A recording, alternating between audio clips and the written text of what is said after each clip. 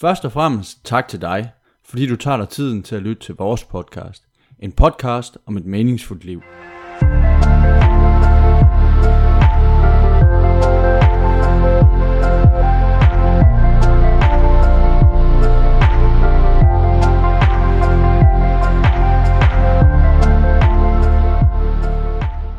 I en tid, hvor flere og flere danskere bliver ramt af muskel- og ledsmerter samt stress og mistrivsel, er der behov for en indsats, der går dybere ned end selvhjælpsbøger, sundhedsgurue, mentorer og motivationstaler. Der er behov for en indsats med fokus på en meningsfuld tilværelse for det enkelte menneske. Det er netop en meningsfuld tilværelse, vi skal snakke om i dag. Og med os i studiet har vi Jonas, der oprindeligt er fra Kolding, bosiddende i Odense i dag. Jonas studerer til daglig matematikøkonomi, hvilket han finder udfordrende og spændende. Vi kommer til at dykke lidt ned i Jonas' dagligdag, hans liv, for at finde ud af, om Jonas selv oplever sit liv som meningsfuldt.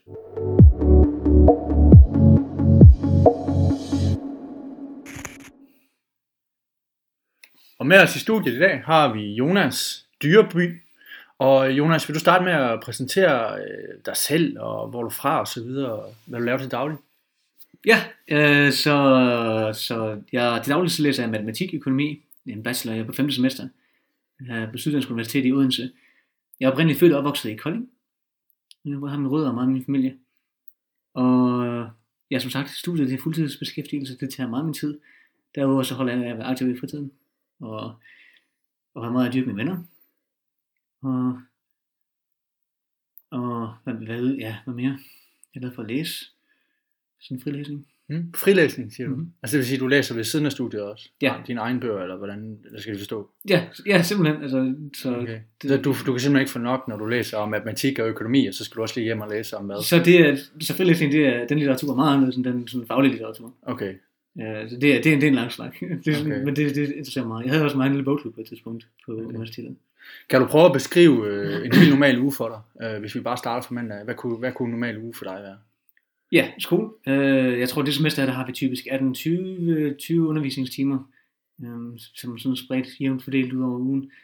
Rigtig meget af tiden går som gruppearbejde, så mødes jeg med mine venner. Og en masse gruppearbejde forud for øvelsestimer. Ja. Så sidder jeg ofte over på universitetet. Og læser derovre, eller hvordan?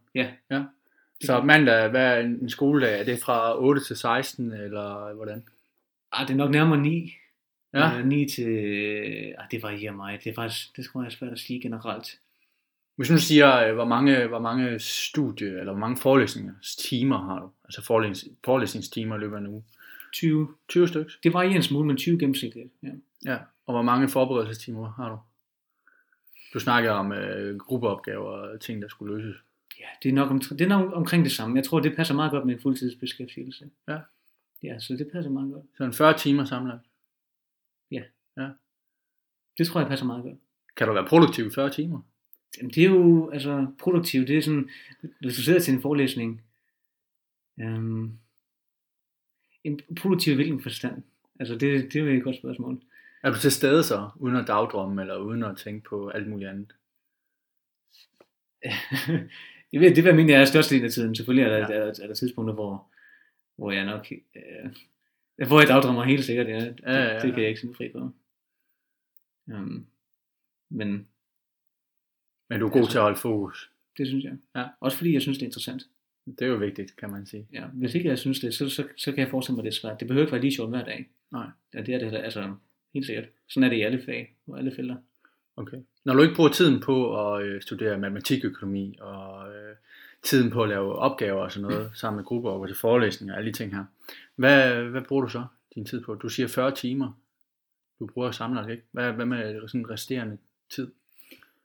Ja, den bruger jeg på at være aktiv. Jeg holder af at løbe, og så spiller jeg noget golf. Det får jeg så ikke så meget tid til, som jeg gerne vil. Det er jo en prioriteringssag. Styrtræner en gang imellem, det gik jeg meget op i en gang. Nu gør jeg det en gang imellem for hyggens skyld. Og så ellers dyrke mine venner. Om aftenen, inden jeg går i seng, så kan jeg godt lide at læse. Så du tager en bog frem i stedet for mobilen? Så jeg har det er faktisk sådan en helt ritual om aftenen. Ja. Det er meget sjovt. Så jeg har sådan på en natbord ved siden af sengen, har jeg 2 lys, sådan tænder jeg, så det er sådan levende lys. Og så har jeg en masse bøger liggende der, som jeg læser i. Levende som fyrfadslys? Ja, simpelthen. Ja, okay. Eller stearinlys. Og så tænder jeg dem, og så ligger jeg og læser, og så ret hurtigt, så bliver det naturligt træt efter, nogle gange efter 10 minutter, andre, altså afhængig af, hvis det var en lang dag, hvad vi er, ikke? Ja. Andre gange, hvis det er en rigtig god bog, og du er frisk, så kan man godt ligge lang tid. Men det er sådan en lækker måde at falde i søvn på. Og så, når jeg så kommer der til, hvor jeg har læst den samme linje 5 gange, så er du godt klar over, at nu er det ved at være... Ja, så ligger jeg på frem, og så ligger man til at sove. Ja. Okay, det er jo lidt alternativt. Du er 25 år jo.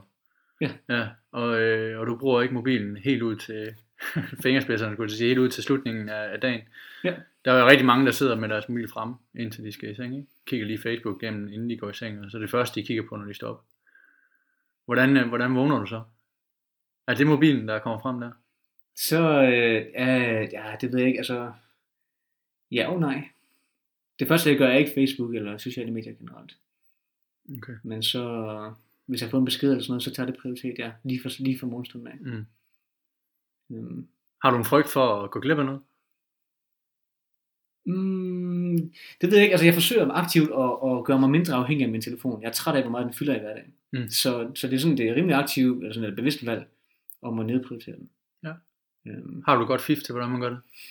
Så det her aftenfif her med at læse, altså jeg er helt vild med det, jeg har gjort det i lang tid, og det er sådan, det fungerer rigtig godt for mig. Det kan være, det skal være en eller anden variation for dig, eller for en anden person.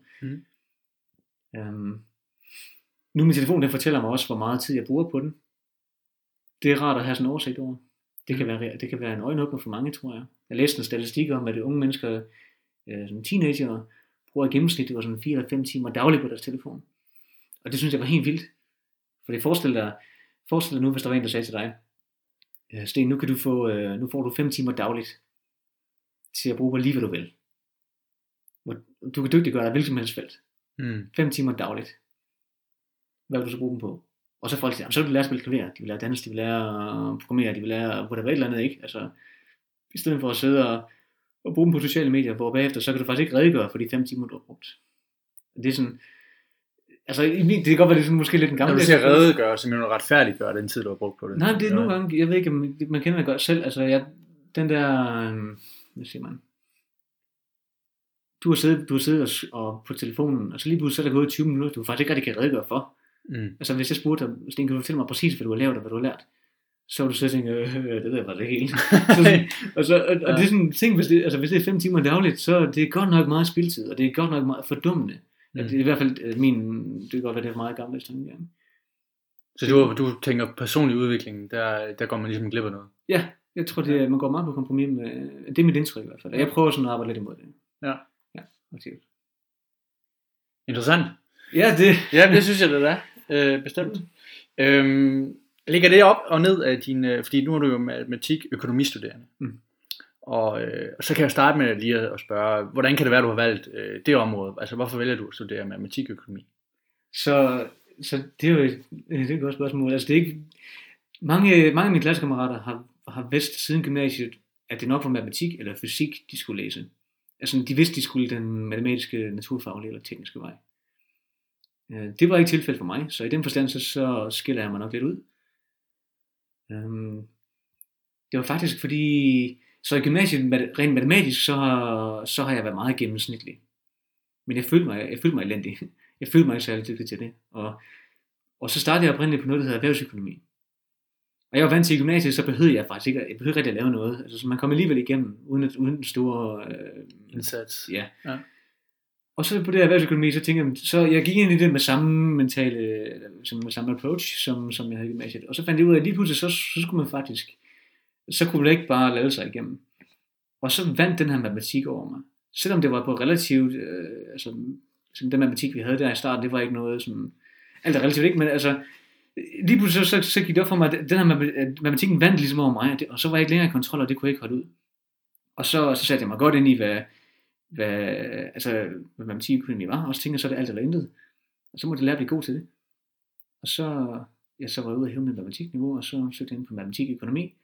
Så fra B til A hævede du det? Ja. Og så er det jo gået ret godt. Så det er lige før den modstand, du oplever, når du starter nye studier, har gjort, at okay, den her modstand her, den bliver sådan nødt til, jeg blev nødt til at tage kampen op mod det. Ja, simpelthen. Jeg kunne ikke holde ud, at jeg ikke var, altså det ligesom skulle bestemme over mig. Og det var sådan, så tænkte jeg, så skulle det være alt eller enten, så måtte jeg fandme lære det, eller så måtte jeg, og så måtte jeg give den, hvad jeg havde at prøve. Hvor tror du, det mindset kommer fra? Det er også et rigtig godt spørgsmål. Jeg tror, at det er nok min far, han er en stor inspirationskilde. Ja. På mange, og det er også hans bror og min onkel, som de to, dem ser jeg meget op til. Det er et godt eksempel, det er så sjovt. Min far, i gymnasiet, så skulle jeg løse en opgave, som jeg så skulle aflevere. Og dagen før den skulle afleveres, den opgave her, der sidder vi så ude i køkkenet, min far og jeg, og jeg kan bare ikke løse en af de opgaver. Og klokken det var mange, og jeg skulle tidligt op. Og min far, altså han sidder også og klør sig i hovedet, og så siger jeg til ham, far, jeg bliver nødt til at gå i seng. Det er for sent, jeg afleverer opgaven, som den er nu, mangelfuld. Og så må jeg snakke med min lærer om det. Og min far han sagde, det er fint nok, du går i seng, og så snakker vi, altså ja, afleverer i morgen, så snakker vi om det i morgen. Så klokken har været 3:30 eller 4 om morgenen. Så vågner jeg ved, at døren knirker ind til værelset. Altså dit værelse? Ja. Da jeg gik i seng, der klokken den var lidt over midnat. Der omkring, ikke? Og så vågner jeg ved, at døren knirker. Så siger min far, han stikker hovedet ind. Og så siger jeg, hvad laver du? Nå, han skulle bare lige se, om jeg var vågen. Fordi han havde løst opgaven, tror han. Så siger han, altså far, han skulle sove, men han skulle tidligere op på arbejde også. Men han har simpelthen siddet og arbejdet med det her, også på trods af, at han ikke har nogen sådan, han har ikke rigtig arbejdet med matematik, siden han selv gik i gymnasiet i sin tid. Men han har siddet med den opgave her, indtil han rent faktisk formåede at få skidt det løst. Så han havde løst opgaven? Ja, han havde sgu så. Og det er sådan den der sindssyge, næsten sygelige stedighed, når det kommer til sådan en problemløsning. Altså jeg kan kun drømme om at have samme vedholdenhed, som han har. Men det ser jeg op til. Men hvorfor er det, du drømmer om det? Altså det er fordi, at du tænker, okay, min far han har gjort noget, som jeg bliver stolt af, eller jeg ser, altså du siger, at du ser op til det. Man kan vente om at sige, at kæft, min far han er dum.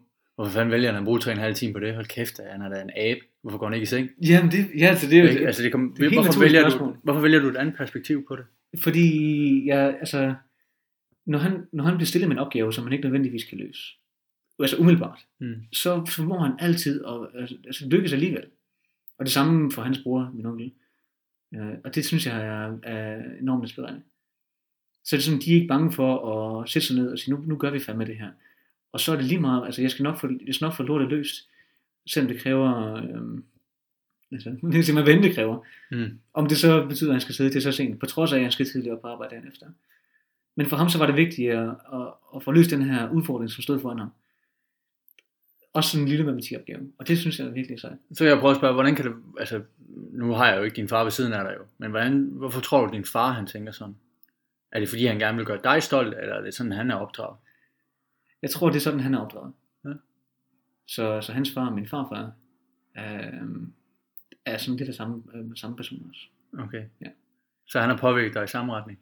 Ja, det fornemmer jeg. Det må jeg jo næsten ikke tænke jeg. Det synes jeg er meget inspirerende. Den der vilde vedholdenhed.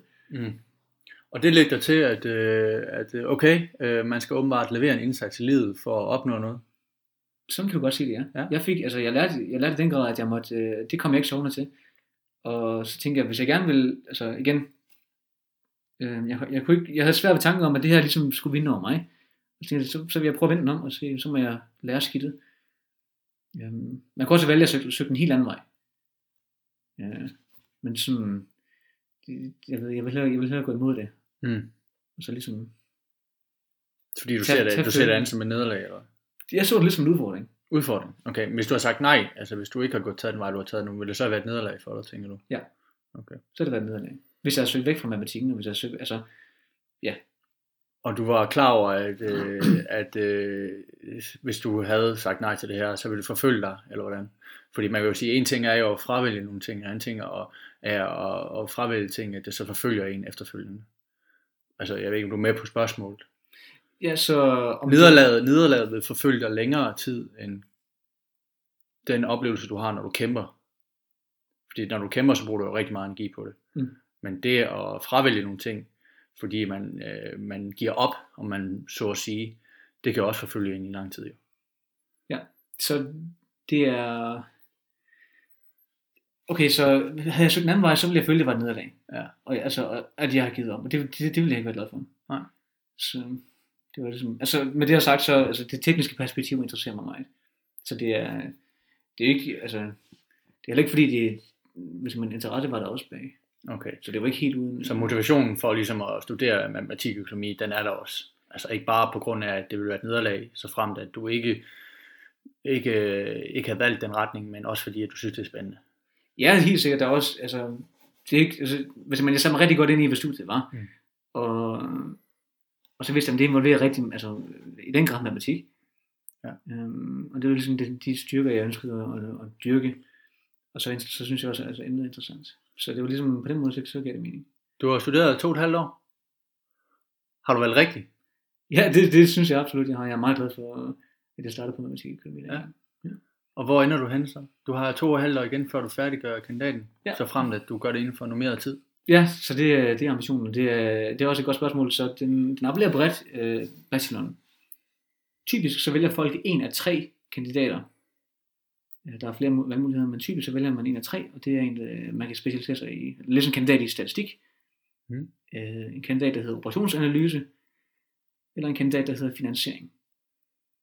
Og hvilken af de 3, jeg hælder mest til, det skulle nok være finansiering. Jeg synes, det matematik, økonomi, bacheloren cater også i den retning. Så det synes jeg. Kan du prøve at sætte nogle ord på, hvad vil det sige at studere finansiering? Altså, hvad ligger der i det? Ja, så lærer du en masse om finansielle markeder og investeringer og sådan. Ja, altså finansiering. Typisk så vil man få folk, de vil arbejde i, det kunne være i banker eller forsikringsselskaber eller i fonde, finansielle organisationer. Ja. Det kunne være sådan noget, altså sådan en investering, portefølje. Så bliver sådan en børshej. Det ved jeg ikke, altså. Det kunne godt involvere sådan noget børser. Ja, det kan være mange ting. Altså igen, den finansielle sektor er enorm, og det kan være rigtig mange ting. Omvendt så kan du sige, hvis du læser statistik, så kan du også specialisere dig i statistik, så kan du også arbejde i et forsikringsselskab. Eller det kunne være i, altså det appellerer rigtig bredt, det kan være mange virksomheder. Så de værktøjer, du får en rigtig solid værktøjskasse, som du kan bruge i mange industrier og i mange sammenhænge. Operationsanalyse for eksempel, den er altså en kandidat, som udelukkende handler om optimering. Det tror du, det man forbinder med en djøffer? Altså en, som går ud og smider alle i et Excel-ark? Så jeg tror, djøfferne, de er måske knap så teknisk orienteret. Men så igen, jeg tror, det stereotyp, du refererer til, at djøfferne negligerer lidt det menneskelige perspektiv. Hvis de skulle ud og lave sådan en virksomhedsanalyse. Se på, hvordan kan vi gøre det bedre her, så det minder også om en snak, vi havde tidligere, ikke? Altså en operationsanalytiker vil hvad siger man? Okay, så tal, det er svært at forklare, hvis man tal giver et rigtig interessant perspektiv på problemstillinger, og det giver et rigtig interessant i den forstand, at det kan være objektivt. Og så kan man, altså der kan være pros and cons ved det, i den forstand, at nogle gange så kan du kan godt tage menneskelige faktorer ind i linjerne, andre gange kan du, det kommer an på rigtig mange ting. Så man kan opstille nogle modeller, hvor du forsøger at tage højde for menneskelige faktorer. Men hvordan gør man det bedst? Og det er et rigtig dybt spørgsmål. Ja. Men det bliver meget firkantet, når I arbejder med de her datasæt. Altså, du snakker om, at man rent faktisk kan tage det menneskelige aspekt ind, eller hvordan? Det kommer an på, hvordan du måler det menneskelige aspekt. For hvis du gerne vil regne på det for at optimere, så skal du kvantificere. Du er nødt til at have nogle, kvantificere det, du gerne vil måle på, for så at kunne lave en model, som du kan optimere på. Og menneskelige værdier, de er jo svære at kvantificere. Så hvordan måler du dem og oversætter dem til noget, som du kan indsætte i en model, som du kan optimere på? Så spørgsmålet er i virkeligheden, hvordan oversætter du de her menneskelige værdier? Eller hvordan kvantificerer du dem? Og måden det gøres på, det er jo så, det er virkelig det vigtige spørgsmål her, hvis man i den kontekst vi taler om hvorvidt menneskelige værdier bliver negligeret nøje. Altså hvilke redskaber man anvender til at ligesom fange mennesket og det arbejde, de laver? Ja, for du kan vælge at måle på, jamen, hvor meget har vedkommende her solgt for? Okay, det kan være det er sådan et meget typisk mål. Men det siger ikke nødvendigvis noget om, hvor god vedkommende er til at kultivere et godt arbejdsmiljø på kontoret. Okay, men hvis du gerne vil have det med i modellen, hvordan så skal du finde et andet perspektiv, og en måde at kvantificere det på. Jeg kom med et eksempel på en, da jeg selv var studerende, hvor vedkommende fik 7 i speciale, og var faktisk meget utilfreds med den karakter her, fordi det har altid været 10 og 12, der har fyldt meget for kammeraten her. Men det, der er interessant, det er jo, at i løbet af hans specialeperiode her, der var der kræfttilfælde i familien, som selvfølgelig fylder utrolig meget. Så man kan jo sige, hvis jeg skulle vurdere ham på baggrund af både hans personlighed, men også i forhold til hans 7-tal, så det her 7-tal, det var jo blevet til 12-tal, det er jeg slet ikke i tvivl om, så frem at der ikke havde været kræfttilfælde i familien. Og der tror jeg, man skal være, igen, det er jo mig selv, der snakker nu, ikke? Altså det er jo fra egne erfaring og oplevelser. Der tror jeg bare, man skal gå til at stille spørgsmålstegn ved, om hvordan kan det være, at du fik 7? Altså hvad ligger der bag ved det 7-tal her? Apropos salgsperson eller sælgeren her, hvad ligger der bag det, at du ligger under gennemsnittet for eksempel? Det kan jo være mange ting. Altså, der kan jo ske rigtig mange ting, som påvirker det tal her. Og der synes jeg jo måske, at man skal være bedre til det at tage dialogen eller samtalen om det. Så det er en rigtig god pointe, fordi det er jo svært at kvantificere. Og et mål som en karakter er jo bare, altså hvad siger det reelt om mennesker? Det siger måske virkelig ganske let. Din performance i de her 20 minutter, hvor repræsentativt er det for hvem du er? Ikke særlig meget i min optik. Men hvordan, altså, så hvad siger man, ja, det er en interessant problemstilling, for ofte så, hvis du vil optimere på noget, så skal du, så igen den her proces med at oversætte ting til tal, som du kan optimere på, så bliver du nødt til at tage ting i kasser nogle gange, og så bliver det firkantet, ja, det kan du godt sige. Så det er sådan, det er et problem, man ofte ser. Ja. Jeg kan sige, hvis jeg nu skulle ansætte dig, okay. Ja, lad os bare sige det. Spændende. Hvordan vil du sælge dig selv i forhold til de kompetencer, du for eksempel har været fra din uddannelse? I forhold til de kompetencer, jeg har været fra min uddannelse? Ja. Så... Jeg sidder i den finansielle sektor, ikke? Jeg sidder som det ved jeg ikke, fondansvarlig, eller jeg har en masse midler, som ligesom skal investeres et eller andet sted. Og jeg har nogle forskellige kandidater, som jeg hiver ind. Og du skal ligesom fortælle mig, hvilken værdi kan du give den virksomhed, eller den her bank, jeg sidder i?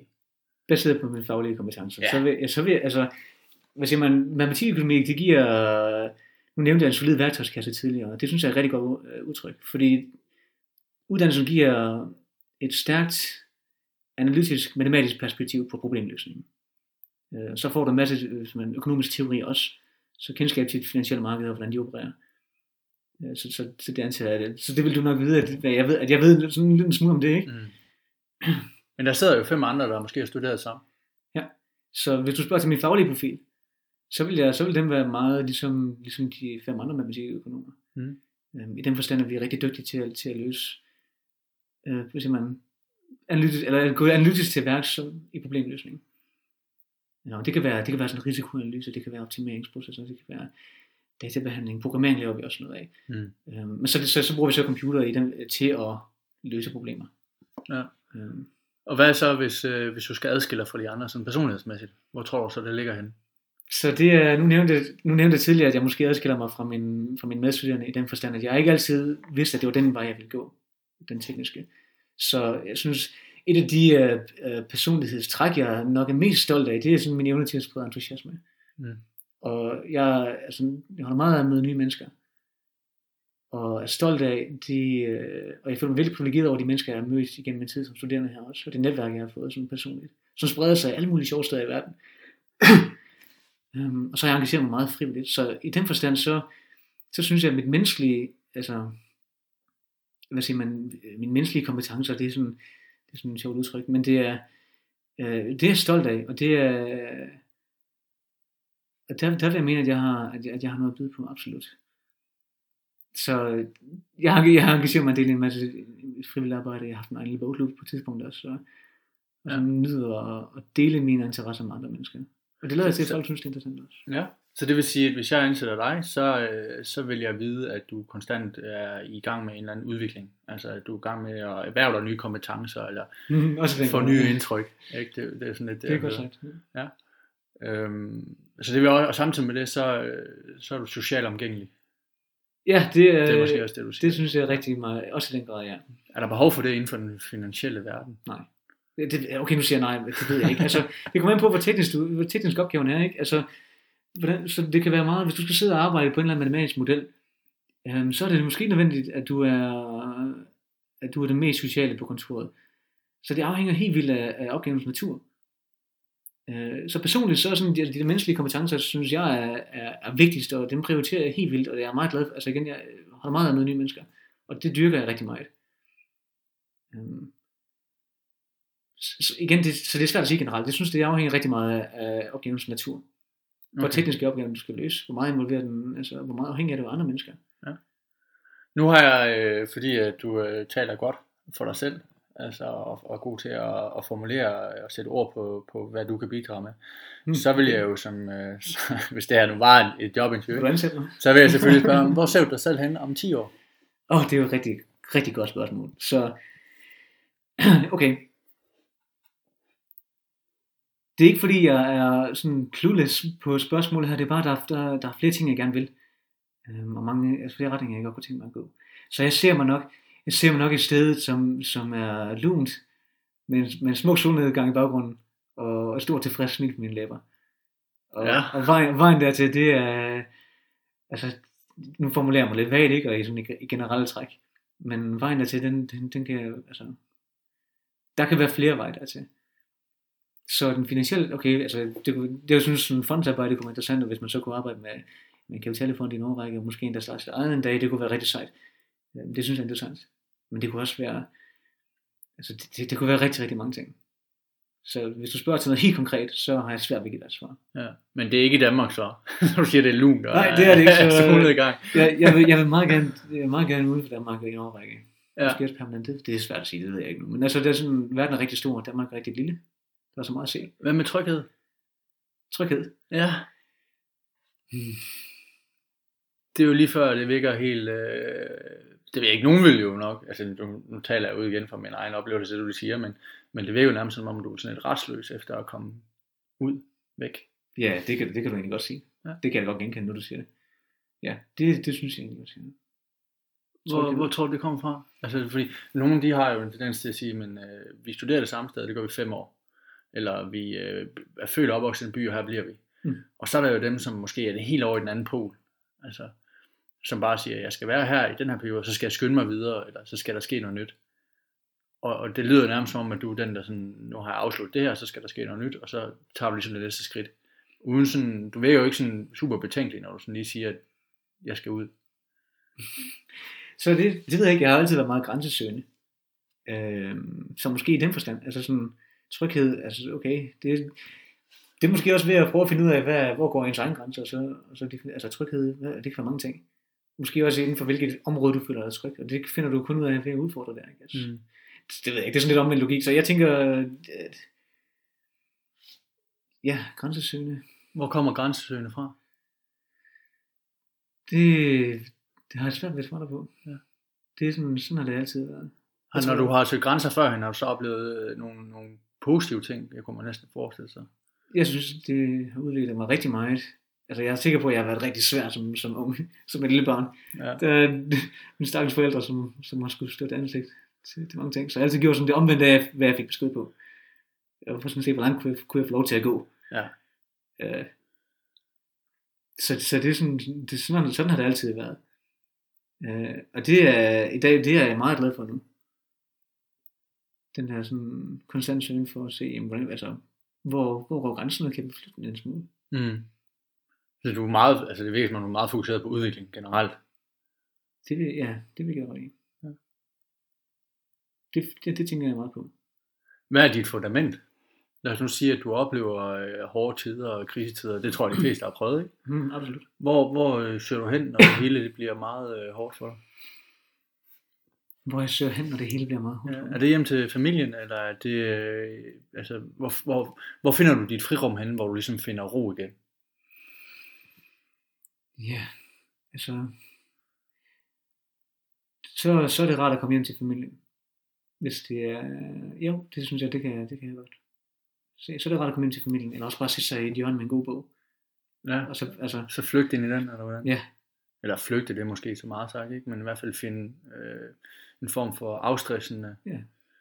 Så sådan, jeg kan sagtens underholde mig selv. Og også sidde sådan, altså, ja, sætte sig i et hjørne med en god bog, og så få en eftermiddag eller en dag til at gå med det. Ja. Eller løbe en tur. Så du har det godt i dit eget selskab? Det synes jeg. Ja. Cool. Spændende.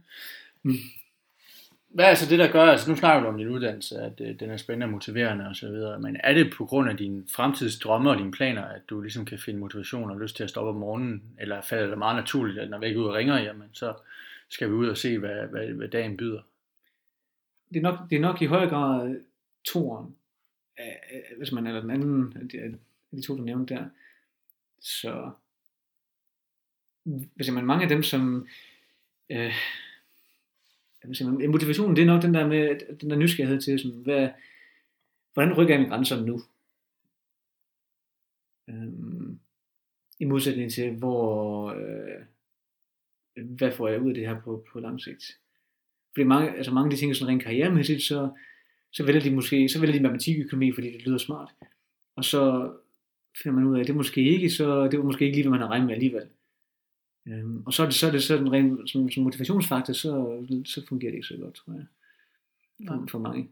For mig så er det meget den der med at prøve at rykke mig selv, og så få styr på det her, som jeg jo ikke havde i starten. Er du resultatorienteret? Ja, det vil jeg sige. Er du procesorienteret? Vil du uddybe det? Ja, har du fokus på det, du laver nu her? Et eksempel kunne være, at du skal bestige et bjerg. Mm-hmm. Og du vælger udelukkende at fokusere på toppen af bjerget. Det vil sige, du kigger op, og du får øje på toppen, og det er det, der er dit fokus, når du går op ad bjerget. Mm. Eller du kan vælge at være mere procesorienteret, så jamen, jeg vil gerne op til toppen af bjerget, men jeg vil også gerne se, hvad der er på vejen. Så det vil sige, at du ligger som procesorienteret, så lægger du måske mere mærke til blomster og skove og natur og generelt ikke dyrene, der er omkring dig og de her ting her. Okay, så er det fint. Så er jeg glad for, at jeg spurgte, når jeg lige at uddybe, fordi nu sagde jeg jo, at jeg er til at være resultatorienteret, og det modstrider lidt, hvad jeg sagde før det. Ja. Så per den definition, så er jeg nok mere procesorienteret. Så du lægger mærke til omgivelserne, og du er opmærksom på, hvad omgivelserne giver dig? Ja, det vil jeg sige. Altså på den definition, ja, det vil jeg mene. Men okay, altså hvad søren, det er jo alt sammen en udviklingsproces. Jeg synes, at man er sådan meget... Jeg ser ikke folk, som er sådan statiske. Heller ikke mig selv. Jeg tænker på mig selv, som er meget sådan dynamisk. Og sådan, altså, man ændrer sig hele tiden, ikke? Og man udvikler sig. Hvad så med jeg er 25, jeg er lige fyldt 25 år. Så jeg har rigtig meget at lære endnu. Også for det her angår. Så umiddelbart vil jeg sige procesorienteret. Har du fokus på dig selv, når du får karakterer og laver arbejde, eller fokuserer du også på, hvad de andre har fået, sådan konkurrencemæssigt? Det interesserer mig faktisk ikke rigtig så meget, hvad de andre har fået. Ja. Og det er på trods af, at du arbejder med tal? Ja, det er sådan, de andres tal, det er sådan, ja, det der er det mange. Altså det, igen, nu snakker vi var lidt inde på det tidligere også, hvor meget siger det om, hvem du er. Din karakter. Altså, ganske lidt, synes jeg. Så vi har et godt eksempel, vi havde et sidste semester, et fag, som anset for at være svært på bacheloren. Og så gik det mig fint der, og så tror folk, at jeg styr på det. Men jeg var bare heldig at trække noget, der var 8 spørgsmål, og 2 af dem havde jeg rigtig godt styr på, de andre havde jeg knap så godt styr på. Så var jeg heldig at trække et af dem, jeg havde rigtig godt styr på, og så fik jeg en fin karakter, og det var godt. Så tror folk pludselig, at jeg styr på faget. Men havde jeg trukket et af de spørgsmål, som jeg ikke havde styr på, så havde det været, så skulle jeg måske kæmpe mig til at bestå. Så siger du, at karakterer, de kan også være meget tilfældige? Ja, der er et element af, altså... Noget tilfældighed i det. Ja, så jeg vægter sådan de personlige, altså hvem du er som, de personlige, eller hvad siger man, personlige kvaliteter vægter jeg højere end... Kan man måle på dem? Så ja, det er også et rigtig godt spørgsmål, som vi også var inde på lidt tidligere, ikke? Det er rigtig svært at kvantificere sådan noget. Igen, hvad ved jeg? Altså det... Jeg er sikker på, at det er en helt videnskab i sig selv, at forsøge at måle på menneskelige kvaliteter. Og det er... Ja, det er... et felt, jeg ikke ved så meget om, der er meget at lære. Du lytter til en podcast for Sund Helbred, hvor vi taler om et meningsfuldt liv. Er du nysgerrig på, hvad virksomheden Sund Helbred laver til daglig, kan du gå ind på sundhelbred.dk. Med os i studiet i dag har vi Jonas, der til daglig studerer matematik og økonomi på Syddansk Universitet. Jonas bor på kollegie, og generelt så nyder han studielivet i selskab med gode venner og veninder. Men strider det lidt imod det, du studerer? Nu må du, jeg er jo fordomsfuld, ligesom alle andre mennesker, så går vi rundt med nogle fordomme, ikke? Ja. Og jeg er måske lidt fordomsfuld i forhold til matematik og økonomi, fordi mit umiddelbare indtryk, det er, at 4 er bedre end 2. Ikke? Altså 4 millioner er bedre end 2 millioner, og så går vi efter de 4 millioner. Hvorimod man kan sige, menneskelige karaktertræk og værdier og sådan noget, hvordan kan man vurdere, at det ene er bedre end det andet? Altså, så fordi det er vel meget Excel-ark. Altså det er meget kvantificerbart, det du sidder og arbejder med. Ja, må du rette mig, hvis det fagligt, ja, absolut. Ja. Men alligevel vægter du egentlig de menneskelige kompetencer og egenskaber høje, som måske kan være meget svære at kvantificere. Så det er fint, du pointerer det. Jeg skiller meget mellem faglige kompetencer og sådan personlige kompetencer. Så som vi talte om tidligere også, så adskiller jeg mig måske lidt fra mine medstuderende i den forstand, at jeg læser det her af interesse og lysten til at blive bedre og til at udfordre mig selv. Så jeg kan godt lide udfordringen i det. Og udfordringen synes jeg det er. Absolut. Det er jo super subjektivt. Ja, selvfølgelig. Men som jeg også nævnte tidligere, så min stolteste karaktertræk, det vil nok være sådan min evne til at sprede entusiasme. Ja. Og det kommer sådan af menneskelig interesse. Når du siger entusiasme, er det så begejstring eller trivsel eller altså det er sådan, gør folk glade eller hvad er det? Så et godt eksempel, så jeg bor på et kollegie, hvor der er en smuk udsigt fra havterrasse til skoleopgangen. Og så i løbet af sommeren, så står solen rigtig tidligt op, og så har jeg sådan en tradition for at gå derop og så se solopgangen. Og det er jo sådan en skøn måde at starte dagen på, og det lyder sådan lidt kliché. I know. Men så tager jeg så et billede af det her, deler det med nogle venner fra etagen. Og så er det blevet sådan en hel ting nu, at folk de møder simpelthen op for at se solopgang nu, fordi du ligesom har vist dem, hvad det er. Ja, så har jeg sådan fået folk med mig op, så på et tidspunkt så stod vi 6 mennesker deroppe 4:15 om morgenen for at se solopgang. Og så står jeg pisse stolt derovre og har sådan... Ja, samlet nu. Ja, og det, sådan, det går med alle, det var ikke alle, der var lige entusiastiske. Nogen synes, det var sådan, hvad laver vi her kl. 5? Men jeg står og synes, det var, altså den der med, det er sådan et lille eksempel, men det synes jeg skulle være, det er meget sjovt. Er det fordi, du har skabt noget, tror du? Altså, du har jo kreeret noget. Kreeret i hvilken... Altså, du har jo skabt et eller andet projekt, som folk de hopper med på. Ja, nu så er det så kommet sådan en hashtag, der hedder Jonas Made Me. Jonas Made Me? Ja. Okay. som de så bruger til sådan, hvis det er en solopgang eller sådan noget sjovt. Men så... Jonas Made Me, skal vi lige oversætte det? Jonas tvang mig? Eller Jonas skabte mig? Hvordan er det? You made me do it, eller du skabte noget? Hvad? Ja, okay, så you made me do it i den forstand. Okay, så du tvang mig til at se solopgangen. Tvang er måske et hårdt ord, jeg har jo ikke tvunget nogen til. Ja, men sådan vælger jeg ikke. Nej, men det er jo lidt, der står i den her, ikke? Ja, sådan kan du godt dreje den her. Ja. Man kan dreje den 2 ting, ikke? Ja. Jonas skabte mig, eller Jonas tvang mig. Ja, eller ja, okay, Jonas fik mig til at gøre det her. Og så hvis det så er noget som i en positiv retning, det synes jeg jo det er, så er det jo skønt. Så det er mere sådan noget med at se, hvor fedt jeg har det, vil du ikke med?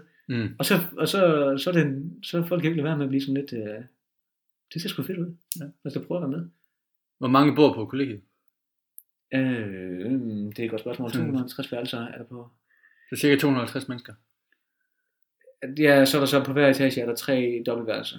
Okay. Og mange af dem der så mindst 250 mennesker. Så kan man jo vende tilbage til udvikling. Er du interesseret i, at der kommer flere og flere med til de her solopgange? Eller... altså nu har du har en procentdel, der er med nu. Ja, så det varierer rigtig meget, okay. Hvor mange der er med. Altså, jeg tror, da vi var 6, der var vi flest. Okay. Så jeg kan ikke sætte det op på en pedestal. Ja. Så det er jo sådan et lille eksempel. Men jeg har forsøgt også at lave et event. For vi har sådan en Facebook-side for kollegiet. Ja. Og der var vi der, jeg tror, jeg talte 17 til en solnedgang. Sådan. Så det var meget sjovt. Perfekt. Ja. Så det med at sprede entusiasme, det er jo mega, altså, det er så sjovt. Og det er bare med, hvis du er oprigtig interesseret eller passioneret omkring et eller andet, så smitter det helt vildt. Og sådan går det jo. Altså. Og der kan vi jo så føre den videre til dit aktivitetsniveau. Altså du snakker om, du styrketræner, løber, og så spiller du golf.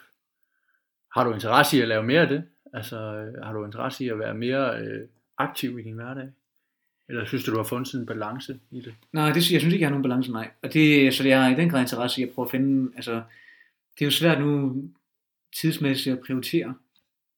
Og hvis man skulle få tid til at gøre alle 3 konsekvent, altså både styrketræning, løb og golf, så bliver det pludselig meget også med studier med altså alle de ting her.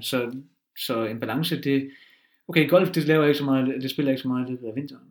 Nej. Så er der mere plads til de 2 andre. Trives du med det? Med mit aktivitetsniveau generelt. Ja. Jeg trives. Det ved jeg ikke, jeg vil gerne blive bedre, ikke? Så Til hvad?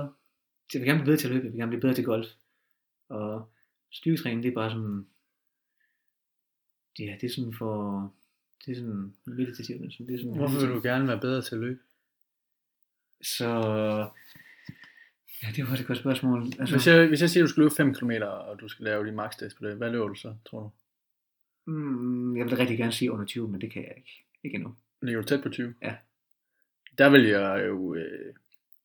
jeg jo sige, at du løber rigtig hurtigt, og du løber rigtig godt. Det er jo relativt. Ikke for, altså, du løber nok på 17, jo. Så det... Jamen, nu skal vi jo ikke kigge på mig, jo. Men sådan gennemsnitligt set, så løber du jo bedre end den almindelige dansker. Jeg har også løbet en del. Altså, relativt. Det er den her proces med at blive bedre. Jeg er helt vild med det mentale game i at løbe. Ja. Så det der, altså, om det er sådan et hårdt løb, eller bare en lang rolig tur, det er også sådan, altså, det er en fed proces. Også det der med, jeg er sikker på, hvis du så mig, når jeg er ude og have et hårdt løb, så vil du nok tænke, ham der, han har det ikke så er det sjovt endnu. men det har jeg faktisk, altså jeg er helt vild med processen. Fordi du arbejder med dig selv? Ja. Og så er vi tilbage til udviklingen eller noget? Det er den der grænsesøgning, tror jeg. Ja. Det kommer nok tilbage til det. Så ja, altså der var yngre, der styrketræning er en del. Og det var egentlig bare fordi, jeg synes, at det skulle se pænt ud. Det var ikke stærkt som så det er æstetisk og visuelt? Ja, faktisk. Ja. Og det var sådan overfladisk. Altså sådan, kan man godt sige, overfladisk. Og så frygtede jeg lidt konditionen dengang, fordi det var konditionen lidt meget hårdere. Men nu er det sådan vendt, og nu er jeg helt vild med det. Netop fordi det er hårdt. Og fordi man så rykker sig på den måde. Ja. Og så i den forstand, så er du lidt en inspiration på det område. Hvordan det? Du er i den grad, hvad siger man? Altså, jeg kan godt lide sådan, okay, for eksempel at omgås med folk, som er bedre end en selv på forskellige områder. Så hvis, altså, så konkurrerer du med mig? Eller nej, det siger jeg ikke, men det, jeg ser det ikke som en konkurrence, men jeg ser det som sådan en inspiration, som får mig selv til at blive bedre. Okay. Uden at det skal jo ikke dreje sig om mig her. men vil det sige, at du er god til at finde mennesker omkring dig, som inspirerer dig frem for mennesker, som bare er der? Er det vi er ude i så? Det søger jeg aktivt. Ja. Så i den forstand, det synes jeg er ret selektiv på det, jeg angår. Okay. Sådan folk, der inspirerer mig. Er der også tidspunkter, hvor du tænker, nu skal du ikke være en del af mit liv længere, fordi du bidrager faktisk ikke i, jeg bidrager ikke til dit liv, og du bidrager ikke til mit liv? Så ja, men skal det tilføjes, så kan det godt lyde meget kynisk og meget sådan vigtigt. Altså der er selvfølgelig mange andre ting, der spiller ind i venskaber end bare det, ikke? Men jeg har da valgt tidligere bekendtskaber, at folk har valgt frem, fordi jeg mente ikke, at det var bare ikke, det er sådan, de havde ikke en positiv indflydelse på min person og hvad jeg gerne ville. Så man siger, det er lidt kliché, ikke? Man siger, at du er det gennemsnitlige af de 5 mennesker, du ses mest med. Og hvis man tænker over det, så skal man måske, altså... Hvem er det, der siger det? Ja, hvem er det, der siger det?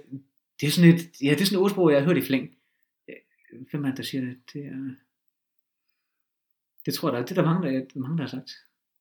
Og så har du taget det til dig, altså fordi du oplever, at det rent faktisk er rigtigt. Når du sådan møder mennesker, hvis du kigger på deres omgangskreds, så kan man også se noget om, hvor de er henne, eller hvem de er.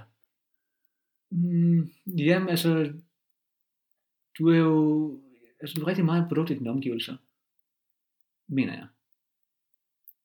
Så i den forstand, så har de jo, altså, de nærmeste omgangskreds har en enorm indflydelse på, hvem du er, og hvad du laver.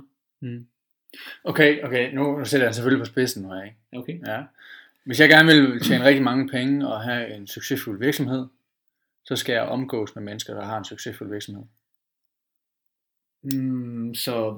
Så hvis du har en stor sample size, ja. Og du ser, så vil du nok finde et data, som kunne bekræfte. Okay, min pointe er, at det vil nok være sundt for det mål. Ja, det vil jeg forestille mig.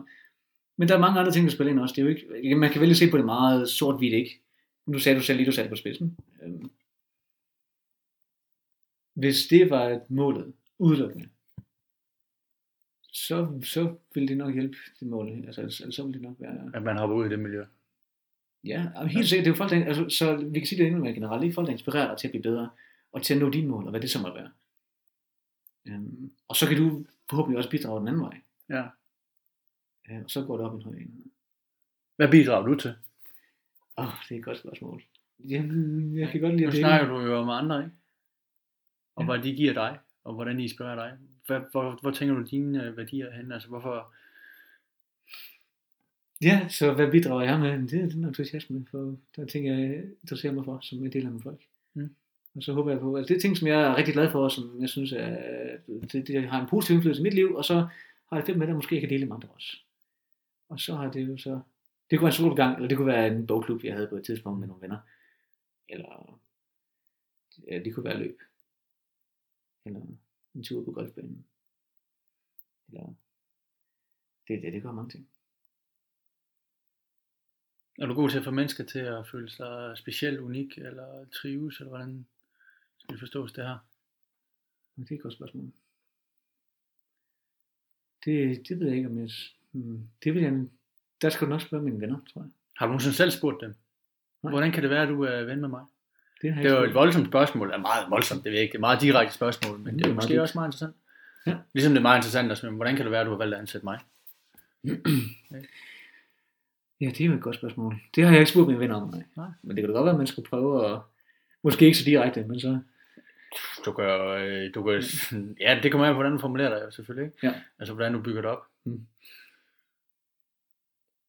Det kunne godt være, at jeg skulle prøve at undersøge det. Ja. Det kan måske give noget indblik i hvert fald, i hvem man er.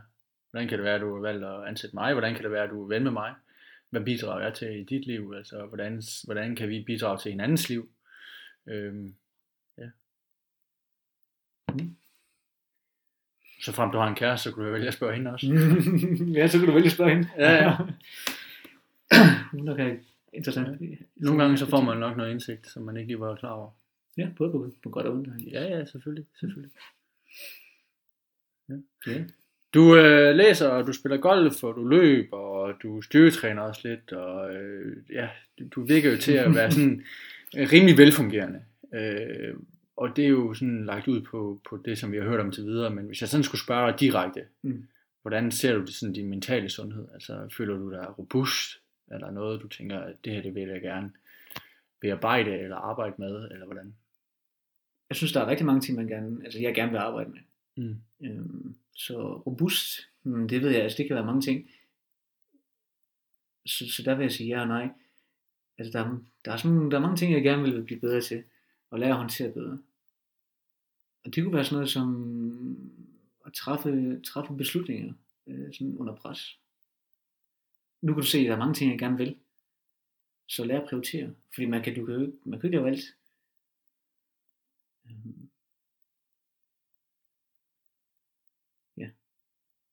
Er det frygten for, at hvis du vælger en vej, så er der nogle konsekvenser ved det? Fordi så lukker du også nogle andre ned. Det er nok sådan en fear of missing out. Ja, okay. Det. Altså det er jo paradokset i den generation, som du er fra. Det med, at du aldrig har så mange valgmuligheder, men det er lige præcis alle de valgmuligheder, der gør, at konsekvensen ved at træffe et eller andet også er afgørende, for at du ikke kan være noget andet, eller tage en anden valg. Så det er sådan et valgparadoks, som man vil. Ja, hvad kalder man det? Ja, det har et eller andet... decision fatigue, tror jeg. Det kan godt være. Daniel Kahneman, som var... Så det decision fatigue. Sådan et kognitivt, altså sådan et, hvad kalder man det på dansk? Sådan cognitive bias, hvad hedder det? Mentalt... udmattelse, eller hvad? Bias. Altså sådan en, jeg ved slet ikke, hvad man kalder det på dansk, men altså ligesom du kender det, hvis du står ved køledisken i Bilka, og så skal du vælge et eller andet osteprodukt, eller hvad ved jeg. Og der er 50 at vælge man, og så står man og tænker, wow, du er totalt overvældet af alle de her muligheder. Ja. Og så ender med, at du måske slet ikke vælger noget. Eller så bruger du et kvarter på at vælge, hvad du skal have. Ja. Det kan man godt genkende. Og måske, ja, jeg er nok et produkt, det kan jeg godt se. Ja. For der er så mange valgmuligheder, verden er jo åben. Og jeg vil så mange ting, og det er sådan, man vil gerne prøve alt muligt, grænsesøgende, ud af søgende. Lad mig se og prøve verden, se hvad der sker, og så Der er jo ikke tid til alt. Og det rammer dig nogle gange, eller hvad? Ja, jeg synes, Når du det bliver kan reflektorisk omkring alle de her processer, alle de muligheder, der er, det kan faktisk være udmattende for dig, eller hvad? Ja, det kan jeg godt genkende, ja. Nogle gange så kan man godt misunde lidt den der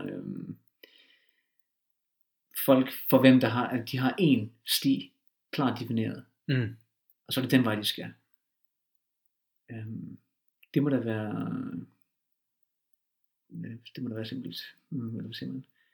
Det ved jeg ikke, altså. Jeg skal ikke klage over, at der er så mange muligheder, slet ikke. Men der er nogle konsekvenser ved at have så mange muligheder. Det er faktisk det, du siger. Jamen, så kan det være svært at træffe et valg. Ja. Altså, så decision fatigue. Altså, man bliver helt udmattet af at se alle de valgmuligheder foran sig. Ja. Hvis vi sådan kigger på din omgangskreds, så snakker du om, at du har skåret nogen fra. Er det med henblik på både dine fremtidige valgmuligheder, eller er det med henblik på, at du føler, at de holder dig tilbage? Jeg følte, at de holdt mig tilbage. Ja. Så ja, det er egentlig godt sagt. Men det var bare noget, jeg ikke længere ville vil forbindes med. Kan du prøve at nævne, hvad det var, hvad oplevede du, at de forbandt dig med, eller hvad oplevede du der? Det var en meget statisk tankegang, og folk, som ikke er interesseret i, som ikke er så udadsøgende, og ikke måske er interesseret i at åbensindet, som ikke er så åbensindet. Altså de har et meget klart billede af, hvordan verden er, og den er de ikke villige til at ændre på. Og det er måske deres vej, og deres billede, som... Ja, det er sjovt. Jeg mødtes med nogen til en fælles komme sammen, og så folk, jeg ikke har set mange år, de taler stadig om de samme ting. Sådan, og der tænker jeg er glad for, jeg synes, jeg har rykket mig enormt på de sidste 5 år. 4 år. Helt vildt. Og altså, jeg kan ikke vente med at se, hvad der sker de næste 5. Fordi hvis det fortsætter samme vej, så bliver det skønt. Altså, så du sætter lige sådan et helikopterperspektiv på dit eget liv, og ser den fremgang eller udvikling, du har været igennem. Ja, det kan jeg godt genkende, ja. Men så bidrager de vel også, nu vil jeg gerne udfordre det på, de bidrager også ved, at du kommer tilbage til det, du var før, eller det, du var en del af før. Så har de jo bidraget til, at du bliver klog på, at det er ikke der, du skal hen, eller hvordan? Ja, det kan du godt se i den forstand. Det sætter ting i perspektiv. Ja. Altså, at jeg siger, jeg er glad for, at jeg tror på det valg, jeg har. Men nogle mennesker, det er også folk, nogle de går nogle veje, som du ikke er enig med, som du ikke er enig i, og så vælger du at divergere fra det, og gå en anden retning. Det tror jeg, det må du helt sikkert også selv kunne genkende. Det tror jeg, de fleste kan. Du træffer nogle valg, som du mener er sundt for dig. Er der nogen eller nogen, hvor du tænker, at det kunne være spændende at have nogle flere af de her mennesker i mit liv, eller det kunne være spændende at lade mig inspirere noget af det her, som du mangler? Altså, nu snakker om, du omgås mennesker, som inspirerer dig som udgangspunkt. Søger du mere inspiration i øjeblikket? Er der nogen, hvor du tænker, at det kunne være spændende at komme over i det her område og være en del af det her også? Jamen, helt generelt så er sådan folk, der er bedre end mig selv, alt muligt. Ja.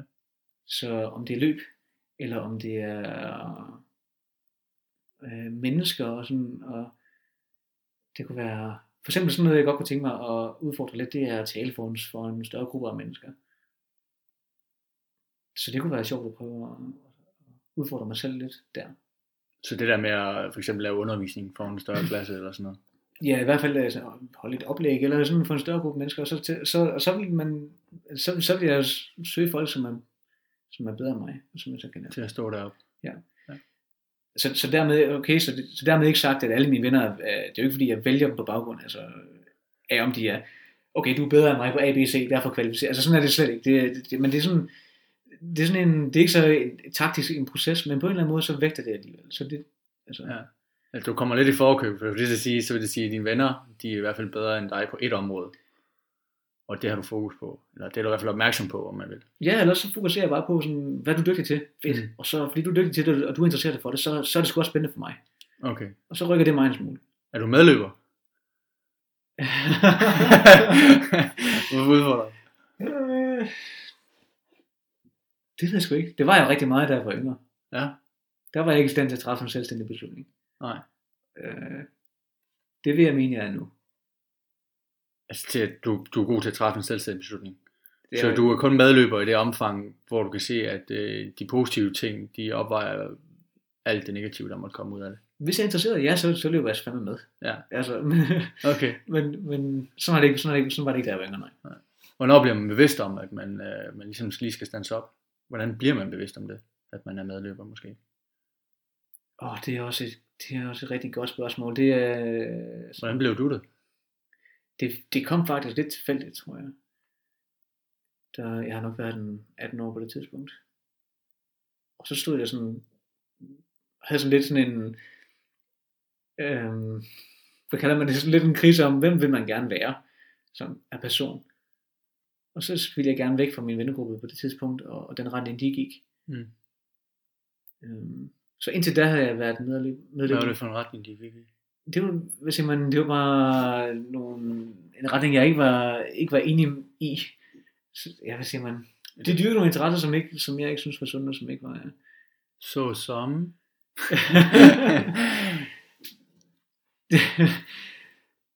Folk, de var meget glade for at gå i rygning. Det var også et eksempel. Jeg er selv røget engang også som medløber, og det er et rigtig godt eksempel på mig som medløber.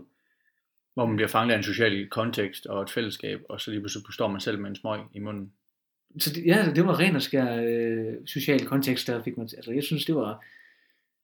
Jeg så ligesom op til nogen, der var lidt ældre end mig, og så skulle jeg gøre, hvad de gjorde også, og det var blandt andet at ryge. Så jeg startede sådan ret ung, og så prøvede jeg det, og det gjorde jeg sådan noget.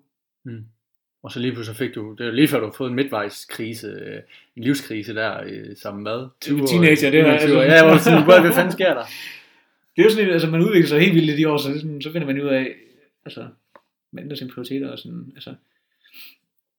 Ja, det har lært mig rigtig meget også, den der kontrast med fremmedløber til måske knap så meget nu. Den her med processen fra at ryge til ikke at være ryger.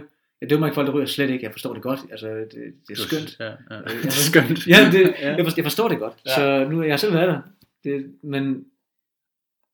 men det har lært mig rigtig meget om mennesker også, sådan at være, det har vi også talt om på for et par uger siden, tror jeg, vi snakkede om det, hvor altså, hvad der driver mennesker, hvad der får folk til at altså, hvad der motiverer folk, og hvad der får folk til at træffe beslutninger, og det lærte jeg rigtig meget om det her sådan forløb med sådan en rygning. Altså grunden til, at det er så godt et eksempel, er nok fordi, man som ryger er enormt, altså man er meget bevidst om, hvor usundt det er, og alle de sådan logiske argumenter for, hvorfor man skal lade være med at ryge, og det får du smidt i ansigtet dagligt hele tiden. Og hver gang du køber en cigaret, eller en par cigaretter, så ved man godt, det står også på pakken, du ved det hele tiden, du kender, at du får smidt alle de logiske argumenter og statistikker efter dig, for hvorfor du skal lade være. Men så gør man det alligevel, hvorfor gør man det? Og det er jo så, som vi talte om, det er også det, fordi mennesker ikke er rationelle. Så først den dag, at det går op for en selv, hvorfor man skal lade være. Først der virker det. Så dengang, altså jeg var enormt bevidst om, hvor usundt det var for mig. Det fik jeg bekræftet dagligt. Det var dyrt, det var usundt, og alt det ved man udmærket godt. Først den dag, da det gav mening for mig, sådan indefra, jeg ved ikke, hvad det er, altså da jeg havde sådan min egen personlige, sådan emotionelle motivation, først da, så havde jeg ligesom styrken til at træffe et valg. Og det var så ligesom fra en dag til en anden, så nu skal det være. Det kom bare til dig som sådan en åbenbaring. Ja, det var faktisk fordi, jeg begyndte at interessere mig meget for hjernen, og hvordan den fungerede. Det kombineret med, at jeg følte ikke længere, at jeg var i kontrol over rygning. Så hvis jeg sad en aften derhjemme, så kunne jeg ikke slappe af, hvis ikke jeg havde flere cigaretter tilbage. Så skulle jeg ud af mit værelse og gå over i den nærmeste for at købe nogle cigaretter. Og så brød det ligesom med den der sådan hyggeaften. Og så er du ikke rigtig længere i kontrol. Altså, ja, okay, det er jo selvfølgelig noget helt andet, men du vil gerne have en oplevelse af i hvert fald, at du er i kontrol over dig selv og de vaner, du har. Jamen, altså hvis ikke engang jeg er i kontrol over det, hvad er du så i kontrol over? Altså sådan, det vil jeg gerne, hvis det sådan dikterer min, hvis det dikterer min aften og tvinger mig til at gå ud af døren, fordi jeg skal have de her cigaretter her, så er jeg jo ikke i kontrol. Så fyldte det for meget. Ja, for det så bestemte det, hvad jeg skulle. Ja. Også selvom jeg ikke havde lyst. Altså, ja. Så det var sådan, det kombineret med, at jeg selv havde interesse for hjernen, og så fandt jeg ud af, at jeg læste om, at rygningen havde det, altså, hvordan det påvirkede hjernen negativt, og så tænkte jeg, at det skal fandme være løgn. Det var først da. Altså det er jo et helt andet emne, og man kan snakke om vi som mennesker overhovedet er i kontrol eller ej. Eller, ja, det er noget helt andet, ikke? Og den dør åbner vi ikke lige nu. Det kan være en dyb samtale. Ja, det kunne nemlig også. Til en anden gang, ja. Ikke? Fordi vi vil selvfølgelig gerne have en oplevelse af, at vi er i kontrol, og gerne så meget som muligt, men spørgsmålet er egentlig, hvor meget kontrol vi har. Så. Men ja, hvis vi sådan lige skal begynde at runde sådan lidt af, så kommer det helt store spørgsmål. Okay. Oplever du, at dit liv er meningsfuldt? Finder du formål i det, du laver? Det er et helt stort spørgsmål. Ja, det synes jeg gør. Formålet er at rykke sig og sine egne grænser. Og det finder jeg rigtig meget mening i. Så du er det rigtige sted lige nu? Jamen, det er jo et godt spørgsmål. Jeg søger jo hele tiden i en eller anden retning. Og det er måske et udtryk for, det ved jeg ikke, om jeg så er det rigtige sted, hvis jeg søger andet sted hen. Altså, det er jo et godt spørgsmål. Hvornår stopper du sidst op i dit liv og kiggede bagud, fremad og til siden, for at finde ud af, om det du laver lige nu, og har lavet de sidste 2 år, at det er rigtigt for dig? Det gjorde jeg da, i processen, eller hvis man før jeg søgte ind på matematikøkonomi. Det var, der tænkte jeg rigtig meget over, hvad skal der ske nu? Ja. Så jeg har det godt med at søge grænser. Og du er et sted, hvor der er mulighed for at søge grænser lige nu? Ja, altså jeg bliver i den grad udfordret. Så det tror jeg, det har rigtig godt af. Er der noget, du efterspørger mere af? Udfordringer. Du vil gerne have flere udfordringer? Ja, altså det er jo det søger aktivt. Så det. Hvordan? Sport? Studie? Ja, jeg synes fagligt, så er jeg godt udfordret nu. Det er rigtig interessant, at det er, jeg er udfordrende. Også missionsmæssigt. Så det er sådan, det er jo for at finde ud af, hvem er man, og hvad kan man, og igen, jeg er jo 25 år knægt, hvad sådan det er. Jeg har så meget, der er meget at lære. Så det er jo alle sammen det er jo alle sammen et eller andet forsøg på at finde ud af, hvem er man, og hvor man er på vej hen, og hvor langt kan du egentlig sådan gå. Så livets spejl ligger foran dig. Det er jo sådan lidt filosofisk, ikke? Jo, ja. Også det bare. Ja. Oplever du nogle gange, det er det allersidste spørgsmål, du oplever, at dit liv er meningsfuldt, det er i hvert fald det, jeg sådan kan hive ud af dig nu her, ikke? Og det er dit eget, må du rette mig igen, hvis det er forkert. Men oplever du nogle gange, at det er hårdt at være så rastløs, som du næsten giver udtryk for, du er? Eller ser du dig selv som rastløs? Det er nogle rigtig gode spørgsmål, du stiller mig, hvor jeg ikke har et umiddelbart svar. Det er hårdt. Til tider ja, men det er jo en del af, altså, det er jo en del af udviklingen. At det er, hvis du havde det godt altid og behageligt, så har du lagt af sofaen, og så har du været komfortabel der, og så ryger du ikke så meget. Så man har godt af at blive rusket lige en gang imellem. Det tror jeg, det har vi også talt om på et tidligere tidspunkt. Det her med folk, altså alle oplever at få nogle, skal vi kalde det emotionelle tæv en gang imellem, og det kan være rigtig sundt. Emotionelle tæv? Ja. Det er også en dyb snak. Ja. Men det er ligesom, det rykker også en, så altså, det ikke behøver at være sjovt hele tiden. Og det går, når man så står i det, så er det måske rigtig træls, men så bagefter, så er man taknemmelig for den proces, det var at gå igennem. Ja. Perfekt. Ja, jamen det var sgu ikke fordi jeg ville grine, at du siger det, var fordi din mave rummer. Det er dog med så. Det er okay. Så den er lige med. Den er mango vi har spist. Ja, den er lige med på den her. Og den kaffe der. Ja. Yes. Jamen jeg vil jo sige mange tak for din tid, Jonas. Sten, det er mig der takker. Det var en fornøjelse. Det var altid de gode samtaler vi har. Det er spændende at høre om, fordi jeg har jo taget en sundhedsfaglig vinkel på alt hvad jeg har foretaget mig, og din er måske lidt mere kvantificerbar, så det er altid interessant at udfordre hinanden på de områder her. Ja, absolut. Men ja, tak for din tid, Jonas, og det kunne jo være, der var nogen, der gerne vil følge med i dit liv. Er du offentlig til stede nogle steder? Ja, det her folk skal være velkomne til at følge med. Jeg er ikke super aktiv på sociale medier, men jeg har da Facebook, Jonas Dyrby, jeg har Instagram også, samme navn.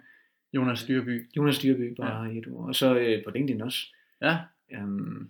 Folk er velkomne til at følge mig, til kontakt, spørgsmål, hvad som helst, endelig. Og hvis de kan udfordre dig og inspirere dig, så er du i hvert fald klar.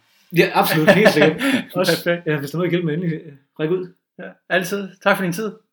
Selv tak, Sten. Det var en fornøjelse. Tak. Closed doors, I'm a fool for your love.